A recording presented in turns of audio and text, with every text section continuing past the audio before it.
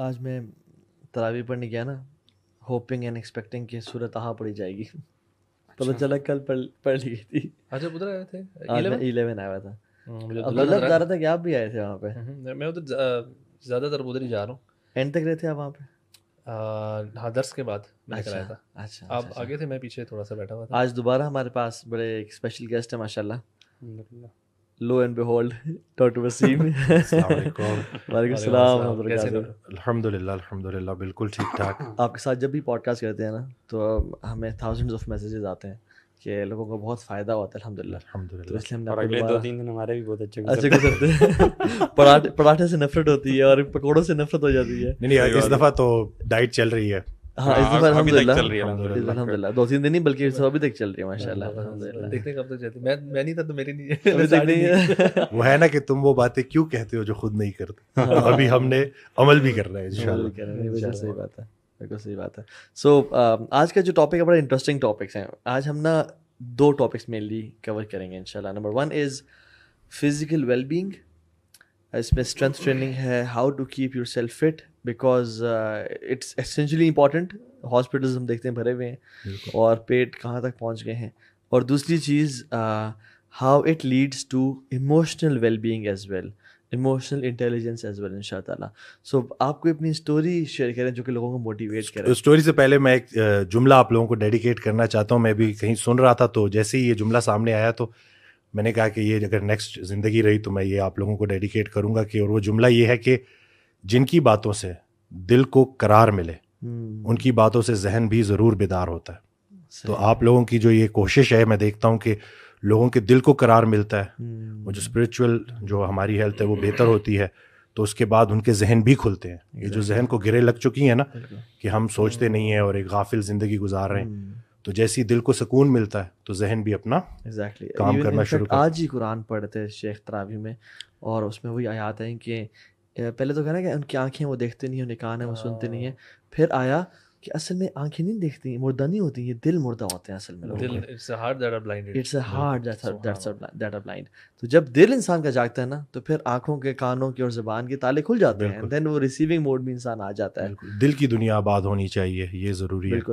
ایک ٹائم تھا آپ پہ جب آپ بلکی اور موٹے سے تھے اور آپ کو بڑے ایشوز تھے, تھا آپ پہ ایسا ٹائم؟ مجھے تو, میں وہی دیکھتا ہوں نا کہ موٹاپے سے اللہ نے گزارا, انگزائٹی سے اللہ نے گزارا تاکہ میں ریلیٹ کر سکوں. اس وقت بندے کو نہیں پتہ چل رہا ہوتا, لیکن مجھے پتا ہے کہ اگر کوئی بندہ ویٹ کے ساتھ اسٹرگل کر رہا ہے یا اس کو میٹابولک سنڈروم ہے, یعنی کہ چھوٹی سی عمر سے مجھے ہاضمے کے ایشو تھے, میں وہ پروٹون پمپ انہیبیٹر لیتا تھا اس ایسڈ کو جو ریفلکس ہے اس کو قابو کرنے کے لیے. تو یعنی کہ جو کھیل کود کے دن تھے اس وقت ہم گولیوں پہ آ گئے تھے. اور پھر جیسے ہی میری لائف میں یہ اسٹرینتھ ٹریننگ آئی, باڈی بلڈنگ کی طرف میں گیا, ایکسرسائز کی طرف گیا, تو وہ سارے ایشوز میرے ٹھیک ہو گئے. اچھا میں دیکھتا ہوں کہ اکثر اللہ نے جن سے کام لینا ہوتا ہے نا وہ ان کو اس ٹائم سے گزارتا ہے. جیسے شاید اللہ تعالیٰ نے ہمیں جو اس جہالت کے ٹائم سے گزارا, we can now exactly relate to the boys. And ہم جو دین میں کام کر رہے ہیں, میں تو وہی سوچتا ہوں اپنے بچوں کے بارے میں کہ یہ کیسے کریں گے. یعنی مجھے ڈر لگتا ہے کہ ان کو بھی کیا اس راستے سے گزرنا ہوگا. نہیں میں تو نہیں برداشت کر پاؤں گا. جس طرح سے آپ ایک موٹاپے سے اور انزائٹی, ایک ڈپریشن کے فیز سے گزرے, تو جس سے آپ ہیلپ کریں, you can exactly relate to it. This is a blessing of Allah سبحانہ تعالیٰ. مطلب یہ اللہ تعالیٰ پہ ہمیں وہ نہیں ڈالنا چاہیے. میں یہ سمجھتا ہوں انسان اپنی مرضی سے ہی غلط کام کرتا ہے. وہ کہتے ہیں نا کہ اگر تم راہ جانتے ہو تو گمراہ تمہاری ذمہ داری بن چکے ہیں. تو یہ راستہ کیونکہ ہم جو میں اپنے وقت کو دیکھتا ہوں تو مطلب دوستی بڑی زیادہ تھی, اور گھومنا پھرنا سنگت ہی مرواتی ہے, اور کھانے پینے کے شوقین تھے سارے کے سارے, ایکسرسائز کوئی نہیں تھی. تو اس میں یہی ہے کہ جیسے ہی آپ کی لائف سٹائل چینج ہوتا ہے تو اس حساب سے پھر آپ کی سنگت بھی بہتر ہونا شروع. ایک بڑا سوال آیا, آپ کا کوئی تعلق ہے وراٹ کوہلی سے؟ نہیں یہ اچھا یار آپ نے کہا تو مجھے ایسے نوٹ میں کر رہا ہوں. اتنے کمنٹس ہیں تھوڑے سے وراٹ کوہلی تھوڑے نہیں بہت زیادہ. وراٹ کوہلی تھوڑا سا بڑی چھوٹی بنایا جیسے کراچی ایئرپورٹ اترا تو جیسے بیگ لے کے جا رہا تو پیچھے سے ویسے ہی کوہلی, یار تو زیادہ نہیں ہوگی وہ مطلب لائک اچھا یہ تو بالکل ہی تھا, مطلب سیدھا آپ نے बस फिर मैं चुप करके निकल गया, मैंने कहा कोई नहीं. आप एक बैकग्राउंड इंडियन तो नहीं, कोई वहां से हिजरत और वो सारा कुछ, शायद कोहली के खानदान से कोई रिलेशन जो कि कुंभ के मेले में निकले हुए भाई, नहीं ऐसा कुछ भी नहीं है. बस वो एक पिक्चर भी ऐसी थी कि उसमें जो है कोहली की और मेरी पिक्चर साथ, तो कोई फेसबुक पेज था कि क्रिकेट का, तो उस पे उन्होंने डाली थी, वो भी बड़ी वायरल हुई थी आज से 3 साल पहले. अच्छा. वो लेकिन नहीं, रिजेम्बलेंस बहुत है. वो थोड़ा सा स्लिम है, अब थोड़े से यानी मैं थोड़ा बिल्डिंग, हाँ थोड़ी हवा ज्यादा भरी हुई. ट्रांसफॉर्मेशन कैसे आई, मतलब what was your life changing story? असल में देखिए, मैं इसको ऐसे बोलूँगा ना कि जब वो आप एक्सरसाइज स्टार्ट करते हो तो एंडोर्फिन्स रिलीज होते हैं, आपकी जो हेल्थ इश्यूज हैं वो ठीक, आपको बेहतरी नज़र आती है. और फिर सबसे बड़ी बात, चूँकि मेरी जेनेटिक्स अच्छी थी तो मुझे 3 से 4 माह में ना फ़र्क नज़र आ गया था. ओके. और फिर उसके बाद बस करते और फिर दूसरा यही था कि मुझे ऐसा लगता था कि ये मेरा ना एक, मतलब ये मेरा एक वो एस्केप कह लें या वो कह लें, क्योंकि मैं डॉक्टर नहीं बनना चाहता था. ये भी मैं थोड़ा सा बता दूं कि 5 साल MBBS में मैंने अल्लाह से यही सवाल किया कि अल्लाह मुझे जो है, क्योंकि मैं बिल्कुल ऐसे लगता था जैसे एक एलियन हूँ, और यहाँ पे हर बंदा अपने गोल्स उसके सेट हैं, उनको पता है कि क्या करना है. और चूँकि मैं एक ही बेटा था तो मेरे लिए तो वो क्या कहते हैं ना कि लाजिम था, अब्बा जान की तरफ से प्रेशर था कि भाई और कोई ऑप्शन है ही नहीं. लेकिन फिर बाद में आहिस्ता आहिस्ता अल्लाह ने मुझे वो सारे सवालों के जवाब दे दिए कि एक डॉक्टर ऐसा चाहिए था जो कि लाइफस्टाइल मॉडिफिकेशन के ऊपर काम करे, डाइट की तरफ लेके आए, एक्सरसाइज की तरफ लेके आए और पूरे प्रोसेस से गुजारा ताकि मैं रिलेट कर सकूं. और एंग्जाइटी में भी जब मैं, तो अब मेरे लिए तो एंग्जाइटी इसलिए बड़ी खतरनाक थी क्योंकि मैं ऑलरेडी स्ट्रेंथ ट्रेनिंग कर रहा था. ओके. तो अब अगर आपके पास कोई एंग्जाइटी का पेशेंट आता है तो आप उसको क्या बोलोगे, एक्सरसाइज करो. अब वो तो मैं कर रहा था, लेकिन उसके बावजूद ये पैनिक अटैक स्टार्ट हुए. और तो वो जब मैंने देखा तो प्यार में नाकामी वो नहीं, प्यार में नाकामी नहीं, टॉपिक ये शिफ्ट कर देते हैं. जो सबसे नहीं, वो भी एक है, हमारे बहुत सारे जानने वाले हैं जिनका दिल टूटा था तो फिर अच्छा जो है वो बॉडी बनी. लेकिन मेरा केस इस तरह नहीं था. मैं बस ये था कि एक बहुत ज़्यादा काम की तरफ फोकस, मतलब इबादत में टोटली जो है कोई सीन नहीं. जो सबसे मेन जो अल्लाह है वो बीच में पूरे उस सीन में था ही नहीं. और क्या कहते हैं, कैफीन इनटेक बहुत ज़्यादा, कॉफ़ी का बेदरेर इस्तेमाल. तो फिर जब मैंने देखना शुरू किया आहिस्ता, तो दूसरा ये कि मैंने जैसे ही अपना काम स्टार्ट किया था तो मुझे बड़ी तेज़ी से जो है ना वो लोगों ने रिस्पॉन्स दिया और मेरा जिम भी चलने लगा. और तो थोड़ा सा ना वो जो कहते हैं ना कि अल्लाह दे के भी आजमाता है, तो मतलब कमाना भी शुरू कर दिया, थोड़ा बहुत मशहूर भी हो गया अपने इलाके में, पेशावर में एक अच्छा नाम बन गया. तो वो यही है ना कि सिर्फ ये चीज़ें काफ़ी नहीं होती. आपने अगर आप जायज़ा लेना तो बड़ी इंपॉर्टेंट चीज़ें आपने मिस की होती हैं अपनी लाइफ में.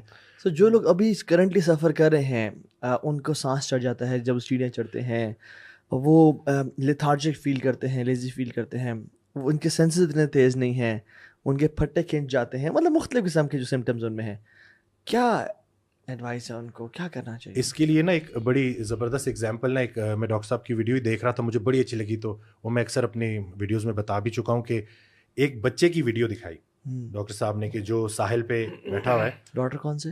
ये कोई बाहर के डॉक्टर थे, मुझे एग्जैक्ट उनका नाम, लेकिन ये कि उनका वो पूरा 20 मिनट्स का जो लेक्चर था वो इसी फिटनेस के ऊपर था. तो वो बच्चा बैठा हुआ है ऐसे, और कोई उससे ना सैंड से ना अब कोई घर बना रहा है, लगा है. तो उन्होंने कहा कि ये बच्चा पिछले 40-45 मिनट से ना इसी पोजीशन में बैठा हुआ है कि स्क्वाटिंग पोजीशन में, और पूरा यानी कि जो अल्लाह ने उसको मसल्स दिए हैं उसको पूरी तरह से यूज़ कर रहा है. फिर उन्होंने कंपैरिजन किया कि आज का इंसान कुर्सी पे बैठता है, यानी कि फुल स्क्वाट वो करता ही नहीं, और जो अंग्रेजी कमोड है वो भी बीच में आ गए. इसी तरह से अगर आप किसी से भी उसका फिजिकल टेस्ट करवाएं और बोलें कि ज़रा 15 स्क्वाट्स निकाल के दिखाओ डीप, वो नहीं निकाल पाएगा. तो यानी कि फुल रेंज ऑफ मोशन पे जो मसल्स ने काम करना था, यानी कि फुल नीचे जाके ऊपर आना है, सारे मसल्स एक्टिवेट होने, आपने वो फुल रेंज ऑफ मोशन ही छीन ली. आर्टिफिशियल हो गई लाइफ, गाड़ी में आप जा रहे हैं. तो यानी कि अगर हम दोबारा फिट होना चाहते हैं तो हमें इस बच्चे की तरह वापस फुल रेंज ऑफ मोशन में अपने आना पड़ेगा. और उसमें सिर्फ मैं बॉडी बिल्डिंग की बात नहीं करता, स्ट्रेंथ ट्रेनिंग की बात करें, कोई भी स्पोर्ट्स, मार्शल आर्ट्स कह लें, कुछ भी हो, कि जिसमें आप पूरी तरह से अपने पूरी बॉडी एग्जैक्टली जितने मसल फाइबर्स आप रिक्रूट कर सकते हैं करें. तो आज का इंसान इसीलिए बीमार है कि वो exercise full range of motion पे नहीं कर रहा. और फिर बॉडी बिल्डिंग एक एक्सट्रीम की तरफ चली जाती है, तो उल्टा जो है फ्लेक्सिबिलिटी आए, बॉडी और स्टिफ हो जाती है. यानी कि सिर्फ वो एक जो सिर्फ दिखने का जो है ना कि सिर्फ आपने बस थोड़े से बाइसेप बना लिए हैं और सिर्फ दिखाने के लिए. अगर उन मसल्स में से कोई एकदम कभी यूज हो जाए ना तो फिर आपको बड़ी सख्त पेन निकल आती है और आप फिर एक्सरे करवाते हो, अल्ट्रासाउंड करवाते हो, पता नहीं मुझे अचानक से क्या हो गया. ये जो डेड लिफ्ट कर रहे होते हैं, क्या जरूरत है, कोई मुकाबले करने आप लोगों ने, ईगो लिफ्टिंग के बस मैं दूसरे से बेहतर हूँ, यानी कि उसने 100 किया था तो मैं आज 110 करूंगा. मसल कैपेसिटी आपकी है नहीं. तो यही है ना कि जो मैं सुनने वालों को जो बोलूंगा कि आपका गोल ये होना चाहिए कि जो भी आपका करंट वेट है उतना आप बेंच प्रेस कर सको, उतने आप स्क्वाट्स कर सको, उतने आप डेड लिफ्ट कर सको. बेहतरीन है. यानी कि जितना आपका अपना वेट है ना उतना तो आप कम से कम उठा सको. बस सिंपल. जो ओलंपिक्स के जो एथलीट्स होते हैं वो उन्होंने जो वेट को उठा रहे होते हैं उनके लिए उन्होंने कितना साल ट्रेनिंग की होती है, हम ये भूल जाते हैं. ये कोई 1 महीने 2 महीने कोई 5 महीने 6 महीने की कई सालों की एफर्ट होती है. आजकल का बच्चा यूट्यूब देख के, वही जो हम थोड़ी देर पहले बात कर रहे थे कि जो मिस इन्फॉर्मेशन है ना वो इतनी ज़्यादा है कि देखा देखी अपने हीरोज़ को कि यार अगर ये इतना उठा रहे हैं तो हम भी उठाते हैं, और तेज़ी में फिर इंजरी हो जाती है, कमर लेके बैठे होते हैं. इसमें क्विक फिक्सेस मेरे से जो है ना, इससे दोनों चीज़ें होती हैं कि आप ना इस तरह की वीडियो देख के मोटिवेट हो जाते हैं और आप जिम में चले जाते हैं, लेकिन जब वो रिजल्ट्स ऑब्वियसली आते नहीं है उस तरह, फिर बंदा डीमोटिवेट भी हो जाता है. मैंने अपने फादर को देखा है कि he was an SHG commando, right. उन्होंने कभी बॉडी बिल्डिंग नहीं की, उन्होंने कभी नहीं किया, लेकिन आप अगर उनको सहरा के, वो कहते हैं तो मुझे सहरा के बीच में छोड़ दो ना, I know how to survive and I know how to come out. और फिर वो सुबह रोजाना सुबह उठ के ना अर्ली मॉर्निंग जॉगिंग करना, और ब्रो 15-15 किलोमीटर तो ऐसे. यार ये वाली स्ट्रेंथ जो होती है ना ये थोड़ी मुख्तलिफ होती है, और वो स्ट्रेंथ जो आपकी बॉडी पे अपीयर होती है दैट इज समथिंग. असल में ये तो असल में ट्रेनिंग है ना कि उनको एक्सट्रीम उनसे गुजारा जाता है. और फिर ट्रेनिंग में इसमें not just physical, mental training बहुत है. एसएसजी वालों की आपको भी पता है, वो इवन रिटायरमेंट के बाद भी ना he has a habit of not sitting properly, यानी एक्सरसाइज लाजमी करनी है. वो कहते हैं मैं बीमार हो जाता हूँ अगर मैं बैठ जाऊँ ना घर में. Calmly he means calmly. तो वो सुभान अल्लाह. यानी और हम जैसे नौजवान यूथ है, हमें अब मोनाल चढ़वा दो, हम हर वक्त काम है, हम हर वक्त काम है. बल्कि उस दिन ना मतलब मैं नीचे गया तो पार्किंग में एक काफ़ी तकरीबन 60-60 प्लस होगी उनकी एज, या 55-60 इतनी. तो जैसे उन्होंने जैसे हाथ मिलाया ना, तो जैसी जोर दिया ना, तो मैंने कहा आप कौन है, सीधा ही मैंने. तो फिर उन्होंने वही एसएसजी से रिटायर्ड, और फिर वो पूरे किस्से उन्होंने शुरू किए कि किस तरह से क्या ट्रेनिंग रही है. तो हम तो सोच भी नहीं सकते ना, हम तो बहुत ब्रूटल है वो तो. और उसमें यही बात कि मेंटल आपका जो है ना, वो मेंटली आप इतने स्ट्रांग हो जाते हो कि. अच्छा, मैं और मेरा कज़न एक दफ़ा ना, और फादर भी, हम स्कर्दू में किसी होटल में बैठे हुए थे ब्रो, फैमिली ट्रिप था. वो अपनी स्टोरी सुना रहे हैं किस तरह से हमें मारा गया, पीटा गया, यानी इतना मारा सर्वाइवल ट्रेनिंग में. एक तो फेंक देते थे जंगलों में, और फिर आके एसएसजी वाले ही जो सीनियर्स इनको पकड़ते थे, और आपने भागना है, और ये आके पकड़ते थे आपको, और अगर पकड़े गए तो you don't have to expose your identity. वो आपको इतना मारेंगे कि तो बता कौन है, और आपने कहना कि नहीं सर मैं चपरासी ही हूँ, आप उस कपड़ों में हो, यानी ठीक है ना. अच्छा, फिर हमारे वो कज़न के सीनियर थे, कर्नल थे, वो ना उनके ना कज़न के हाथ में ना सिगरेट थी ना, उसको वो सिगरेट जलाई, ठीक है, आज तक निशान है उनका. फिर वो एक्टिंग हो रही होती है ना कि बता कौन है तू, सर मुझे तो पता ही कोई नहीं. वो फिर आए कान में कहा तेरे बाप ने भी मेरे हाथ में सिगरेट जलाई थी. मेरे चाचू थे ना, वो भी एसएसजी कमांडो थे, कहते तेरे बाप ने मेरे हाथ में सिगरेट जलाई थी, इसका बदला लिया है तुझसे आज. सो इतनी कहते हैं कि इतना टफ. अच्छा, मैंने इसका क्रक्स बता रहा था, मैंने कहा क्रक्स क्या है. कहते हैं क्रक्स ये है कि इंसान की कोई लिमिट नहीं है. सुभान अल्लाह. इंसान की कोई लिमिट नहीं है. इंसान से आप जो मर्जी काम करवा लो ना, एवरेस्ट फतह करवा लो, आप डीप सी डाइविंग करा लो, सांस रोकने की ट्रेनिंग करा लो, वो कर लेगा. लिमिट ही कोई नहीं इंसान की. और हम लोग we are not using our bodies to our full potential. Unfortunately हम कुछ भी नहीं, आई थिंक, और नीचे ले गए हम तो बॉडी नीचे ले गए, नॉर्मल फंक्शनैलिटी भी हमारी जो है, और इसलिए हम कभी मतलब कभी अचानक से भागें तो क्रैम्प पड़ जाता है. बिल्कुल, आप देखिए सुभान अल्लाह.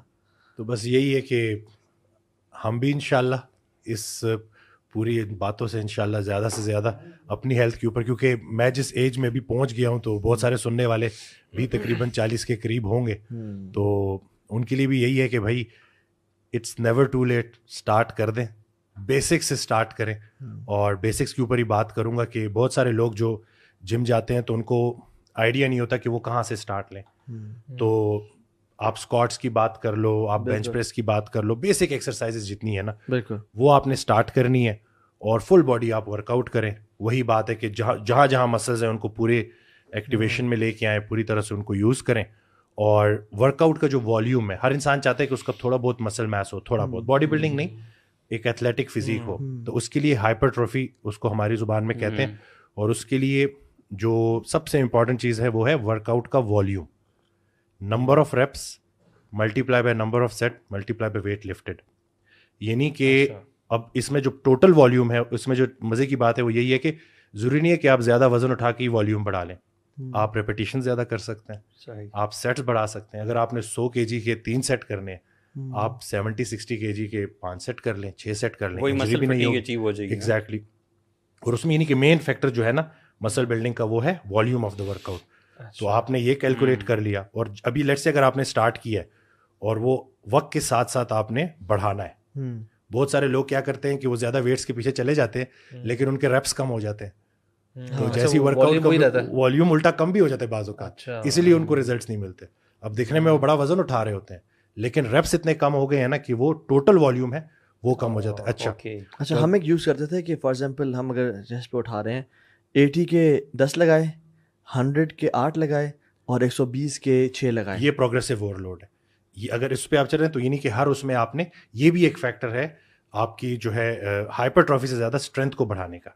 یعنی کہ اگر آپ اب ہائپر ٹرافی کو سائڈ پہ کر دیتے ہیں, اسٹرینتھ یعنی کہ ہم نے اپنی جسم کی جان بڑھانی ہے کہ ہم زیادہ جاندار ہو جائیں, تو اس کے لیے پھر یہ پروگریسو اوور لوڈ ہے. اور وہ ہم اسی لیے کرتے تھے کہ ہماری اسٹرینتھ بڑھے. لیکن اگر ٹوٹل گول آپ کا ہائپر ٹرافی ہے تو آپ ایک اچھی فزیک بغیر ہیوی ویٹ اٹھائے بھی اچیو کر سکتے ہیں. بیسک کیا کرنا چاہیے؟ بیسک میں تھوڑا سا کہہ رہا تھا جو انڈیورنس والا ایلیمنٹ ہے اس میں اور اسٹرینتھ میں مین فرق جو ہم نے سنا, جو میں نے سنا ایٹ لیسٹ وہ یہ تھا کہ انڈیورنس اگر آپ نے اپنی بڑھانی ہے اسٹیمنا اور یہ چیزیں, تو ریپس زیادہ ہوں, ویٹس کم ہو, ریسٹ بیچ میں کم ہو. بالکل. یعنی کہ انڈیورنس یہ ہے کہ آپ کتنی دیر تک کتنا زیادہ ورک آؤٹ کر سکتے ہیں. ٹھیک ہو گیا نا, اسٹیمنا کتنا ہے آپ کا, آپ کتنی دیر برداشت کر سکتے ہیں پورا سیشن.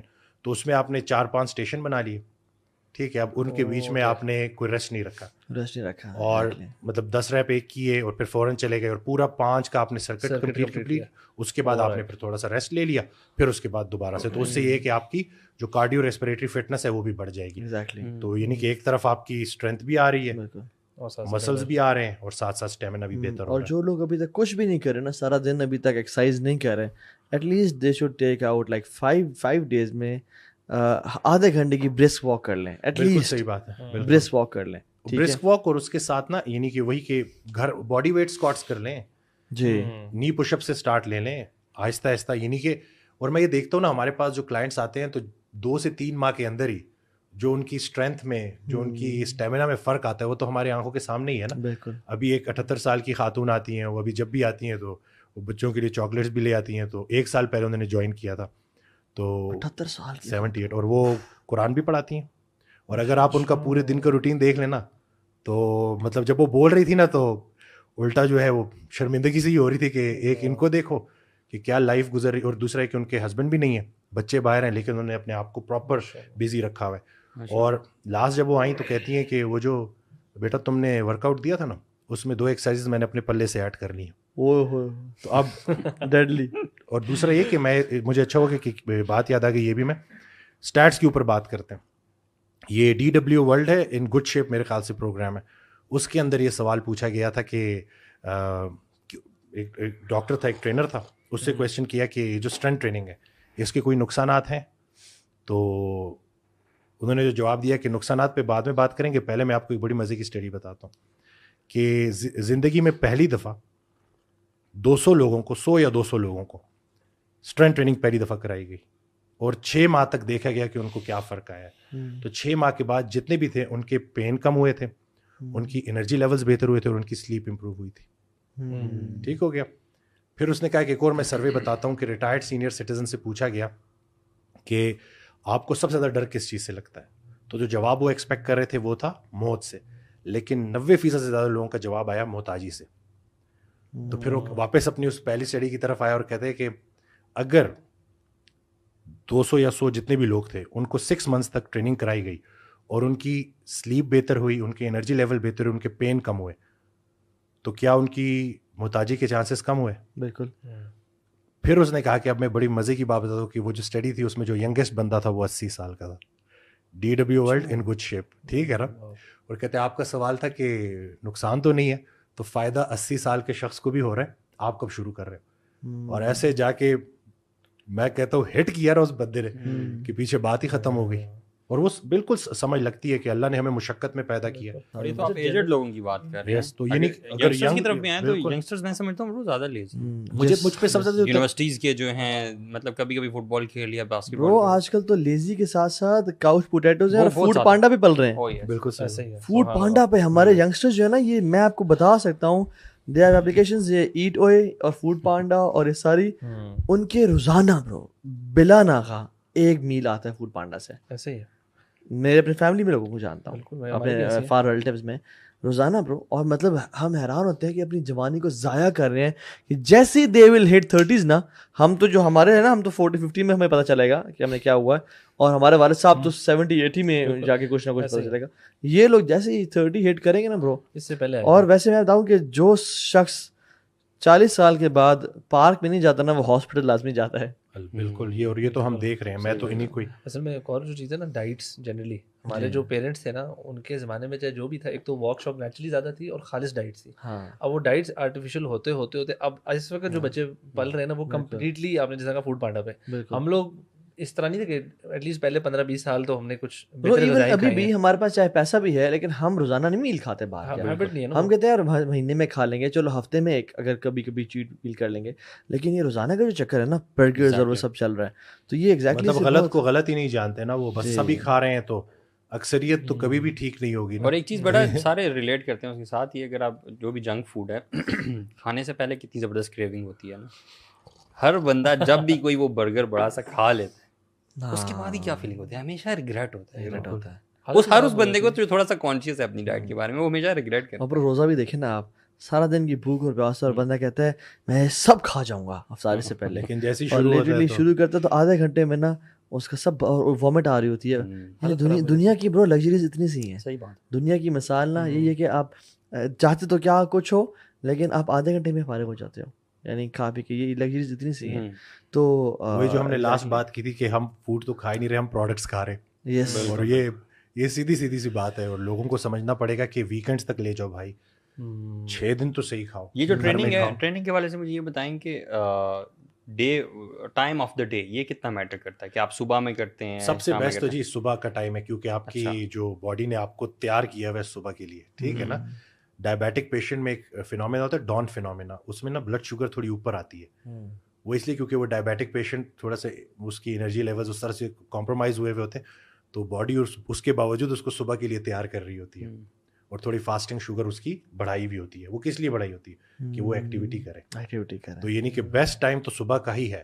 اور پھر صبح اگر آپ نے ورک آؤٹ کر لیا, سارا دن آپ نے کام کیا, رات کو ایسی میٹھی نیند آئے گی نا, بالکل آپ سکون سے کوالٹی. اور ایون باڈی کا جو نیچرل باڈی کلاک ہے نا, جو باڈی کا سرکیڈیم ریدم ہے, وہ بھی it goes with the sun. اور صبح صبح جیسے سن کے ساتھ آپ کو لائٹ کے ساتھ سیروٹونن پروڈیوس ہوتا ہے, اینڈ اٹس یو نو آپ کی بلڈ پریشر تیز کرتا ہے, آپ کا ہارٹ بیٹ تیز کرتا ہے تاکہ آپ کام کرو. اور صبح صبح انسان جب کام کر کے, ہم سمجھتے ہیں کہ صبح کا میں نے ورک آؤٹ کر لیا نا, پھر سارا دن تھکاوٹ گزر گیا. بالکل اپوزٹ ہوتا ہے, بالکل اپوزٹ. آپ اتنا فریش مائنڈ کے ساتھ کرتے ہیں. یو نو ونس مجھے یاد ہے جب میں نے 11th آور سے پہلے ایک مائی بیٹر ورژن ایک سیریز کی تھی, روزانہ کی رات 11 بجے, 2 سال پہلے کی بات ہے, کووڈ والے ٹائم میں. ہم سائیکلنگ کر کے گھر آتے تھے برو. بالکل سائیکلنگ کر کے گھر آنے کے بعد وہ انڈورفنز اتنے ریلیز ہوتے تھے, اور وہ 11th آور کرنے, وہ جو مائی بیٹر ورژن کرنے کا اتنا مزہ آتا تھا کہ آئی واز ویری فریش. بالکل. تو وہ فیلنگ جو ہے نا, تو آپ بالکل صحیح کہہ رہے ہیں کہ اچھا یہ پتہ ہے کہ لوگوں کے پاس کوئی بھی ایکسرسائز کی آپشن ہو تو وہ کر لینا, چاہے سوئمنگ ہے, چاہے واکنگ ہے, ٹینس کھیلیں, کچھ بھی کریں, بٹ کریں.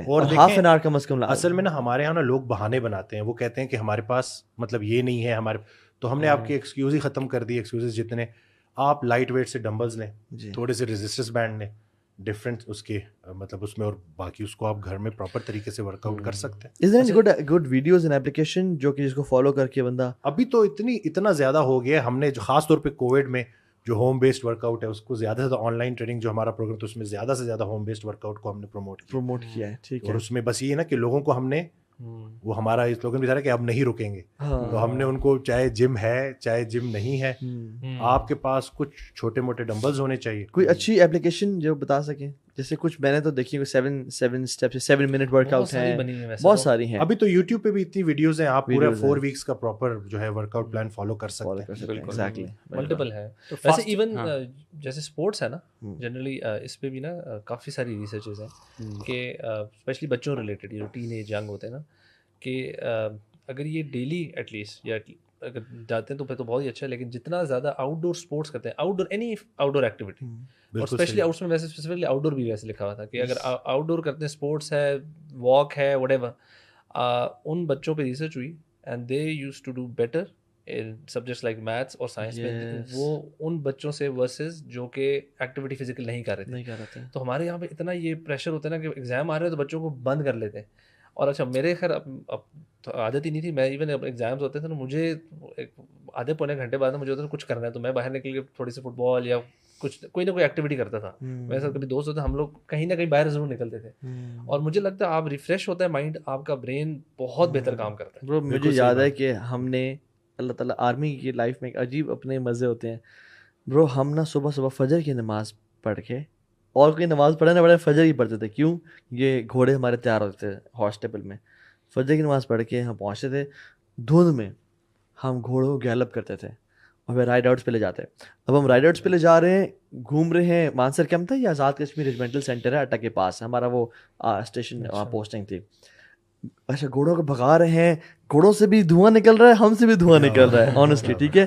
اور اب ہم گھوڑوں کو واک کر کے آ رہے ہیں, ہمارے کلاس فیلوز وہ پیدل اسکول چل کے آ رہے ہیں, اور ہم گھوڑوں پہ اپنے گھر کی طرف جا رہے ہیں. اور برو وہ جو گھر جا کے گھوڑے پار کر کے, گھوڑے کو مطلب ان کو بند کر کے, ان کو گوڑ چھوڑ کھلا کے, تھپکی دے کے, وہ سارا سامان اتار کے گھر جا کے شاور لے کے جو اسکول آنے کا مزہ ہوتا تھا نا برو, یعنی جو میں سمجھتا ہوں کہ میں نے اپنی لائف میں جو مجھ میں جو کچھ انرجی ہے نا, وہ ایسی ایکٹیویٹیز کی وجہ سے ہے. پھر آرمی کی وجہ سے اسکواش کھیلی ہم نے, ہر قسم کی اسپورٹس کھیلی, اسکواش, ٹینس کھیلی, ٹیبل ٹینس کھیلی ہم نے, رائڈنگ کی, ڈائیونگ کی, ہائکنگ کی.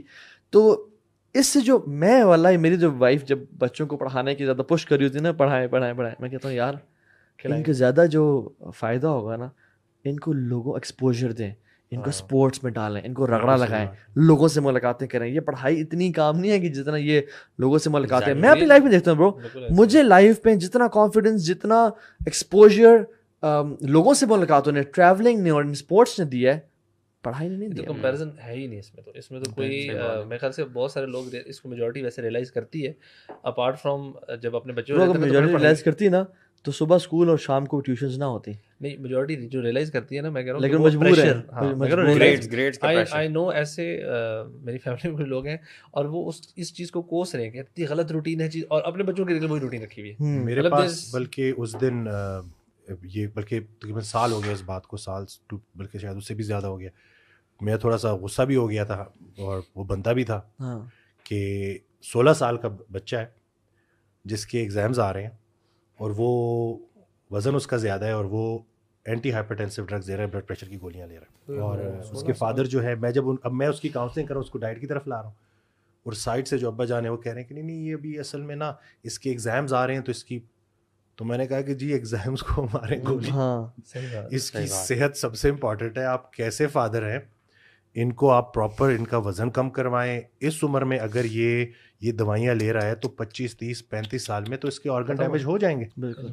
اور میں نے کہا کہ خدا کے لیے اپنی پرائرٹیز چینج کریں. یہ بچہ تو نہیں سمجھتا, آپ, میں اس کو موٹیویٹ کر رہا ہوں اور آپ بیچ میں جو ہے وہ دخل اندازی کر کے یہ کہہ رہے ہیں کہ ایگزامس کا اتنا. میں نے کہا وہ دیکھیں کہ آپ کیا کر رہے ہیں. تو پھر اسٹرینتھ ٹریننگ میں کیا کھانا چاہیے؟ پروٹین شیکس میں لیتا ہوں, ٹھیک ہے, اس کے علاوہ کیا کھانا چاہیے؟ اس کے علاوہ کھانا چاہیے, اب میں آپ کے لیے آسان کر دیتا ہوں. ہر انسان کی نا کیلورک ریکوائرمنٹ ہے اپنی, ٹھیک ہے نا.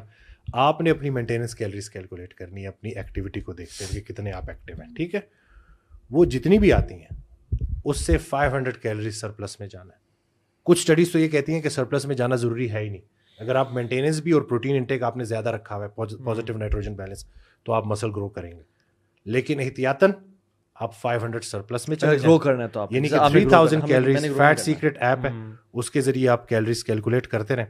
प्रोटीन शेक्स अच्छे हैं लेकिन ये सप्लीमेंट है, ये आपकी डाइट को सप्लीमेंट करते हैं. आपकी टोटल डाइट कितनी है, टोटल कैलोरीज कितनी है, वो बताएगी कि आपका मसल ग्रो करेगा ये कि नहीं कैलकुलेट करना ये बड़ा मुश्किल काम लगता है कि कैलकुलेट नहीं. करना नहीं, करे कि मैं कितना अभी तो कैलकुलेटर मौजूद है ऑनलाइन, आप अपना वेट एक दफा करें और या फिर एक दफा आपने आपका जो वेट है, आपकी जो हाइट है, आपकी जो एक्टिविटी लेवल है, आपकी एज है, वो बीच में डाले, वो आपके नहीं. सामने. फिर मसला ये होता है ना, जो डाइट में ले रहा हूँ, ये पराठा जो है इंटरनेट पे लिखा है ये पराठा इसकी कैलोरी इतनी है, मैं जो खा रहा हूँ ये पराठा डिफरेंट किचन है. स्केल, उसके अंदर ना 3 चम्मच दही वेइंग स्केल के साथ साथ किचन स्केल भी होना जरूरी है.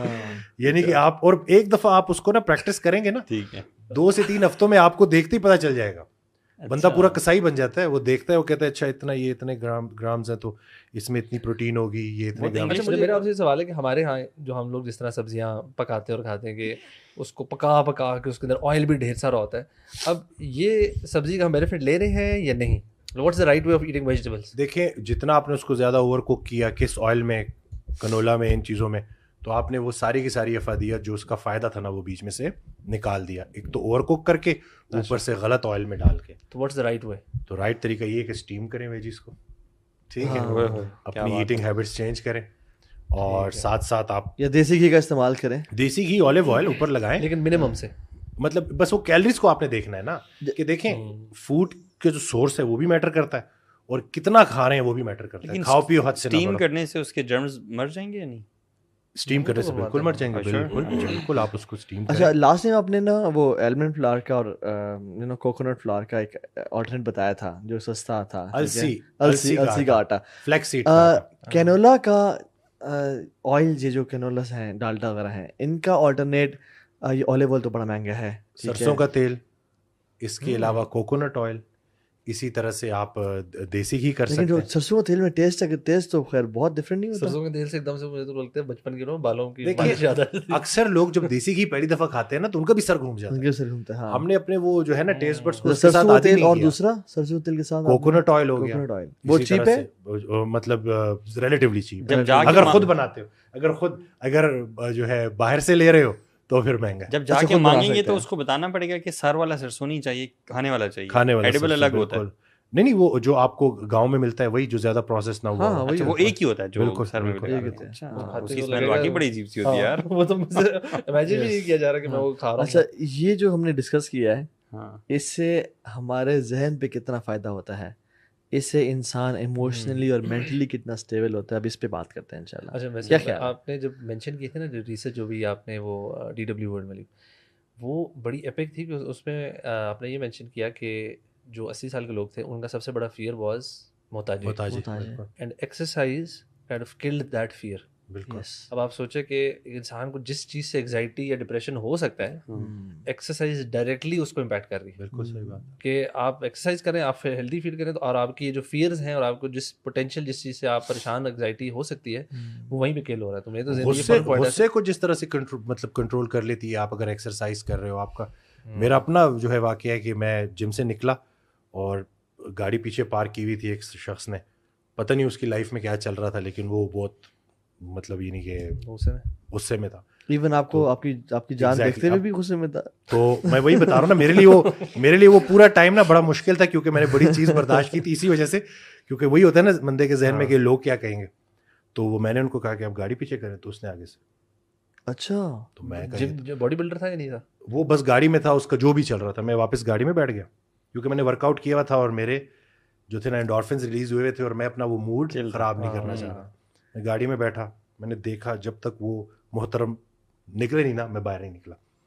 जहन में ये चल रहा था, आसपास लोग कह रहे होंगे कि यार इसकी बॉडी है और इसने क्या किया, ये तो डर गया, ये तो मतलब ना. लेकिन उस वक्त बड़ा मुश्किल था क्योंकि दिमाग में एक तरफ वही दो चीज़ें चल रही थी कि मैं कुछ करूं इसके साथ, फिर मैं कहता नहीं रहने दो, दोनों वो मतलब. लेकिन नहीं था कि मैं कंट्रोल कर गया, वो भी इसी वजह से क्योंकि मैंने वर्कआउट किया हुआ था.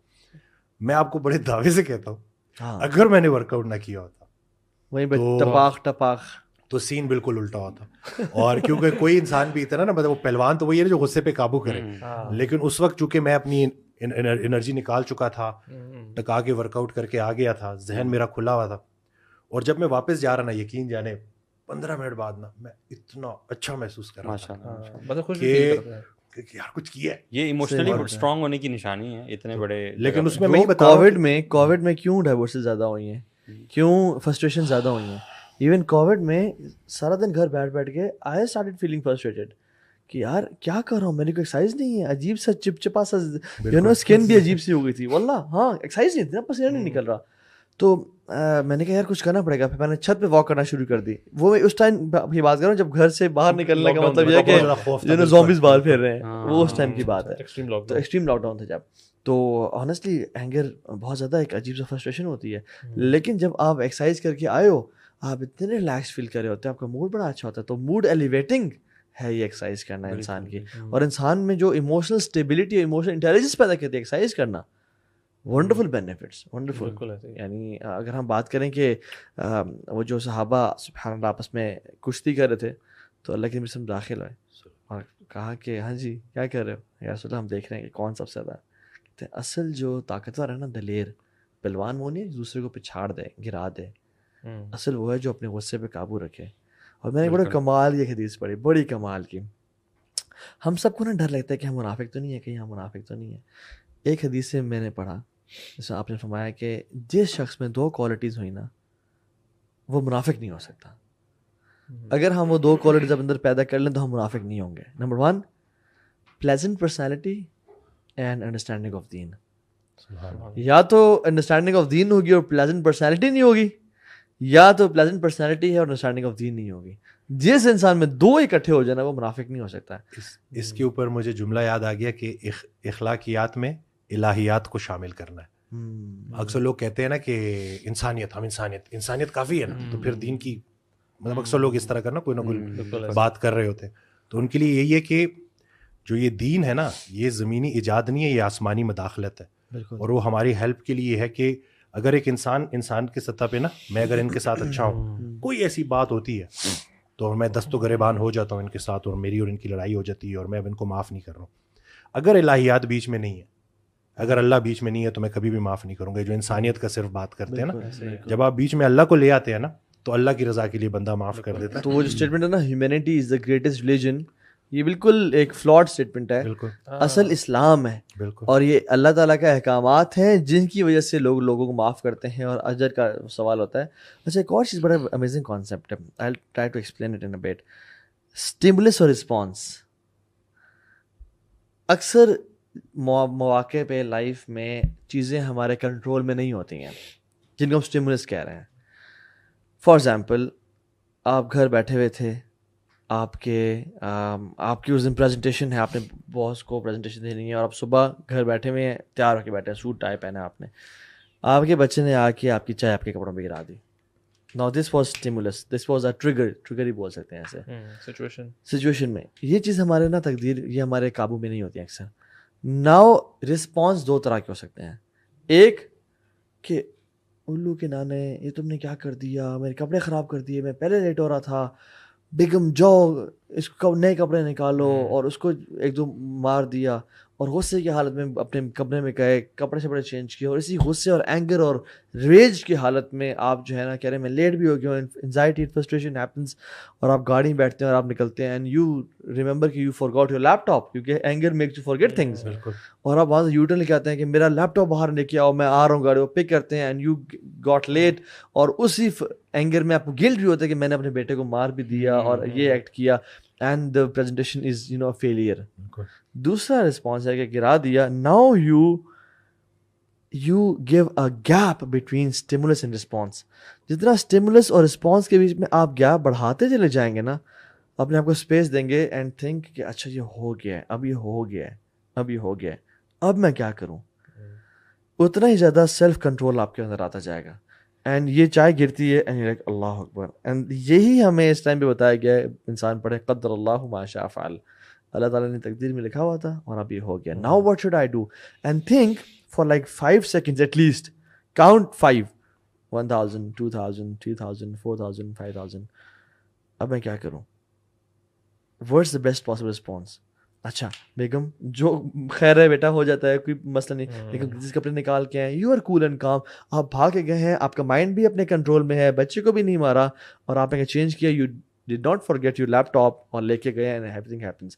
सो स्टिमुलस और रिस्पॉन्स के बीच में जितना इंसान गैप पैदा कर देना, उतना वो इमोशनली इंटेलिजेंट बन जाता है. बिल्कुल. और जितना वो गैप कम होता है, रिएक्शनरी होता है ना, हम ना करते हैं कुछ हो गया और ओ ये क्या हो गया, ओ वो क्या, रिस्पॉन्स फौरन देते हैं. हमेशा हम ये अपने एक सेकंड नेचर बनाने की कोशिश करें. कुछ हो जाए ना, I will just stay silent and think what is the best possible response in this case. मैं क्या कर सकता हूँ? At least give you 5 seconds and then try to give you self 10 seconds. और खामोशी सोचें और उसमें आप स्माइल करते रहो, देखते हैं कि क्या हो सकता है, and then you respond. Even जो गुस्से की हालत में नबी सल्लल्लाहु अलैहि वसल्लम ने कहा ना कि आप उस जगह को 2 मिनट के लिए छोड़ दिया करें. बिल्कुल. तो वो ऑटोमेटिकली अगर कोई आपके सामने स्ट्रेसफुल सिचुएशन होती है ना, एक ऐसी चीज़ होती है जिससे आपको सख्त गुस्सा आ रहा है या स्ट्रेस आ रहा है, तो आपने मुझे अपने आप को टाइम बाय करना है ना रिस्पॉन्स देने में. वही है कि you move out from that place, आपकी सिनेरियो भी चेंज होता है and you give yourself some thinking time. Yes. उसके अंदर आप अपने होशोवास में रह के, और अक्सर हमारे साथ अक्सर ये होता है कभी कभार कि कभी कोई ऐसी सिचुएशन आती है और हमें गुस्सा आने वाला होता है और कभी कभार बाहर थर्ड इंटरवेंशन हो कि कोई बंदा एकदम से कमरे में एंटर हो जाता है. आप रिस्पांस देने वाले थे या घर में कोई आ गया या किसी ने आवाज़ दे दी या फ़ोन कॉल आ गई और ऑटोमेटिकली आप रिस्पांस ना दे सके, तो बंदे को बाद में रियलाइज, शुक्र है यार वो हो गया था, मैं तो पता नहीं उस समय किसी को कुछ बोलने लगा था. नाउ सडनली ऑटोमेटिकली थर्ड बाहर से कोई इंटरवेंशन होगी और मेरा अब आपको गुस्सा भी ठंडा हो गया है. अब आप तसल्ली से बैठ के उसको एक और पर्सपेक्टिव में देखते हैं. इसलिए तो लेकिन नहीं कहा था कि जब खड़े हो तो क्या करो, बैठ जाओ. जब बैठे हो तो क्या करो, लेट जाओ. गुस्सा शैतान की तरफ से है और शैतान आग से बना है और आग की नेचर है उठना, ऊपर जाना, ऐसे ऊपर जाती है. तो इसलिए लेकिन मैंने कहा कि तुम बैठ जाओ. यानी हम गुस्सा में क्या करते हैं, अपने ना आस्तीने चढ़ा लेते हैं. हाँ जी क्या है, ऊपर होते हैं. जैसे इवन स्नेक्स को देख लें आप, मैं जो है ना वो गालिब आ जाती है ना कि मैं. और ये अगर हम याद रखें ना कि जब भी 2 लोग बात करें तो उसमें जो मैं है वो सामने वाला शख्स है. यानी कि अगर बाप बेटे से मुखातिब है ना, तो बाप को ये नहीं भूलना चाहिए कि सामने बेटा है और बेटे को नहीं भूलना चाहिए कि सामने बाप है. हम जो सिर्फ मैं, मेरा मसला, मेरा सब कुछ, ये जो अपने ऊपर हावी कर लेते हैं ना, उसकी वजह से ज़्यादा ये मसले होते हैं कि इंसान अपने मुतल्लिक ना बहुत ज़्यादा जज्बाती हो जाता है. इसका एग्जैक्ट जो ऑपोजिट है ना, वो है एम्पैथी. बिल्कुल बिल्कुल. कि आप मैं से निकल के ना दूसरे के, अपने आप को, एम्पैथी है basically you put yourself in someone else's shoes और आप उसके एंगल से चीज़ों को देखना शुरू करते हैं. सुभान अल्लाह, नबी सल्लल्लाहु अलैहि वसल्लम के हमें इतने वाक़यात ऐसे मिलते हैं. मुझे जो अमेज़ करते हैं ना, उनमें से एक तो वो है जब फतह मक्का के टाइम पर इकरमा जो अबू जहल का बेटा था, नबी सल्लल्लाहु अलैहि वसल्लम ने कहा कि यार इसके सामने इसके बाप को उस नाम से मत बुलाना because he will feel bad. और आप सोचें यार, बिकॉज ही वो सोच रहे थे कि यार ये बेटा है तो बेटा ही ना, चाहे जो भी था, इसके बाप को अगर हमने इसके सामने बुरे तरीके से बुलाया तो ये फील करेगा बैड. और इसी तरह इतने सारे और स्टोरीज. इस्लाम का दरवाज़ा ना बंद हो जाए इसके लिए, या शायद इस्लाम में ना, क्योंकि ये लोग मेरे बाप को ऐसे बोल रहे हैं तो मैं इनके रिलीजन में नहीं आता. One of the reasons could be this as well. और एक और जो मुझे स्टोरी बहुत इंस्पायर करती है ना, वो थी और ये हमारे लिए मतलब पेरेंट्स के लिए भी है. जब अरबन हुसैन रज़ी अल्लाह अन्हु ही यूज्ड टू स्टैमर ना, वो अटकते थे. तो नबी सल्लल्लाहु अलैहि वसल्लम एक महफिल में बैठे हुए थे, तो अब साहबा, बड़े बड़े साहबा भी बैठे हुए, तो उन्होंने ना कोई बात करना शुरू की. वो छोटे बच्चे थे और वो अटक रहे ना. अब उनसे वो बात इस तरह हो कि वो फंसना शुरू हुए, तो यहाँ तक इतना फंसे ना कि वो होता ना कि ज़रा लंबा हो जाता है. तो साहबा कहते हैं कि सिचुएशन थोड़ी सी ना ऑकवर्ड सी होना शुरू होगी. और जैसे साहबा भी ना एक दूसरी तरफ बाकी देख रहे कि यार अब मतलब बेचारे तरस ही आ रहा था, not in a bad way but in a good way. इस दौरान नबी सल्लल्लाहु अलैहि वसल्लम ने अपनी पूरी बॉडी ना उस बच्चे की तरफ मुँह टर्न की हुई थी और and he kept smiling and kept looking at him. और सिर्फ ये नहीं, उन्होंने पूरा वेट किया कि यार लेट दिस बॉय फिनिश. और जब ख़त्म किया ना, आप नोट करें, दैट्स नॉट जस्ट इट. उसके बाद साहबा की तरफ मुड़ के कहते हैं, यू नो कि ये जो इसने अपनी हैबिट है ना, इसने अपने अंकल मूसा अलैहिस्सलाम से ली. He turn that negative into a positive. कि उसको बच्चे को कहा कि बेटा ये तेरे अंदर जो है ना, ये it's not a bad thing, it's a quality. तू नबी की मूसा अलैहिस्सलाम यार की आपके यू हैव समथिंग. तो ये कब हो सकता है, जब when you kind of put yourself in that person shoe कि यार ये किस तरफ से आ रहा है, ये कैसा फील कर रहा है. सडनली आपका गुस्सा क्या, आप पॉजिटिव उस बंदे के बारे में सोचेंगे और आप उसको हर किस्म का मार्जिन देना शुरू कर देंगे. बिल्कुल. थोड़ा सा बस बर्दाश्त होनी चाहिए. वो कहते हैं ना, खाली गुस्सा भी ज़िबा कर देना चाहिए, ये भी सदका है. बिल्कुल. तो ये जो ये दुम्बा तो हम ज़िबा करेंगे, लेकिन इसीलिए वो खामोश रहने वाली आदत जो है ना, वो बड़ी इम्पोर्टेंट है. अगर हम ये बिल्ड कर लें ना कि how to remain quiet for the most part, you know, this will help actually increase this gap between the stimulus and the response. अब देख लेना, जैसे रेस्टोरेंट में बैठे होते हैं, मैं एक एग्जांपल देता हूँ, फनी सी है. کہ ریسٹورینٹ میں بیٹھے ہیں, اگر 4-5 خواتین بیٹھی ہوئی ہیں, ٹھیک ہے, اور اوپر سے کاکروچ گر جاتا ٹیبل پہ, اب کیا ہوگا؟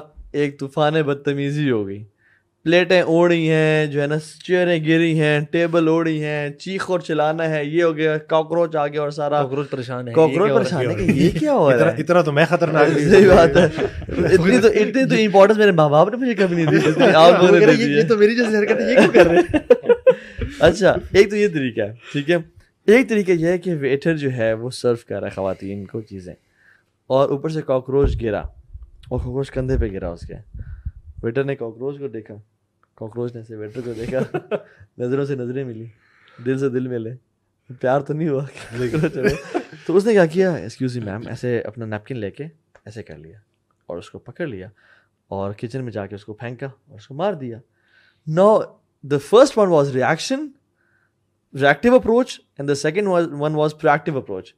یعنی اس کو پتہ ہے کاکروچ ہے, کیا کر لے گا یہ میکسیمم, کیا کر لے گا, کیا ہو کیا جائے گا, ٹھیک ہے.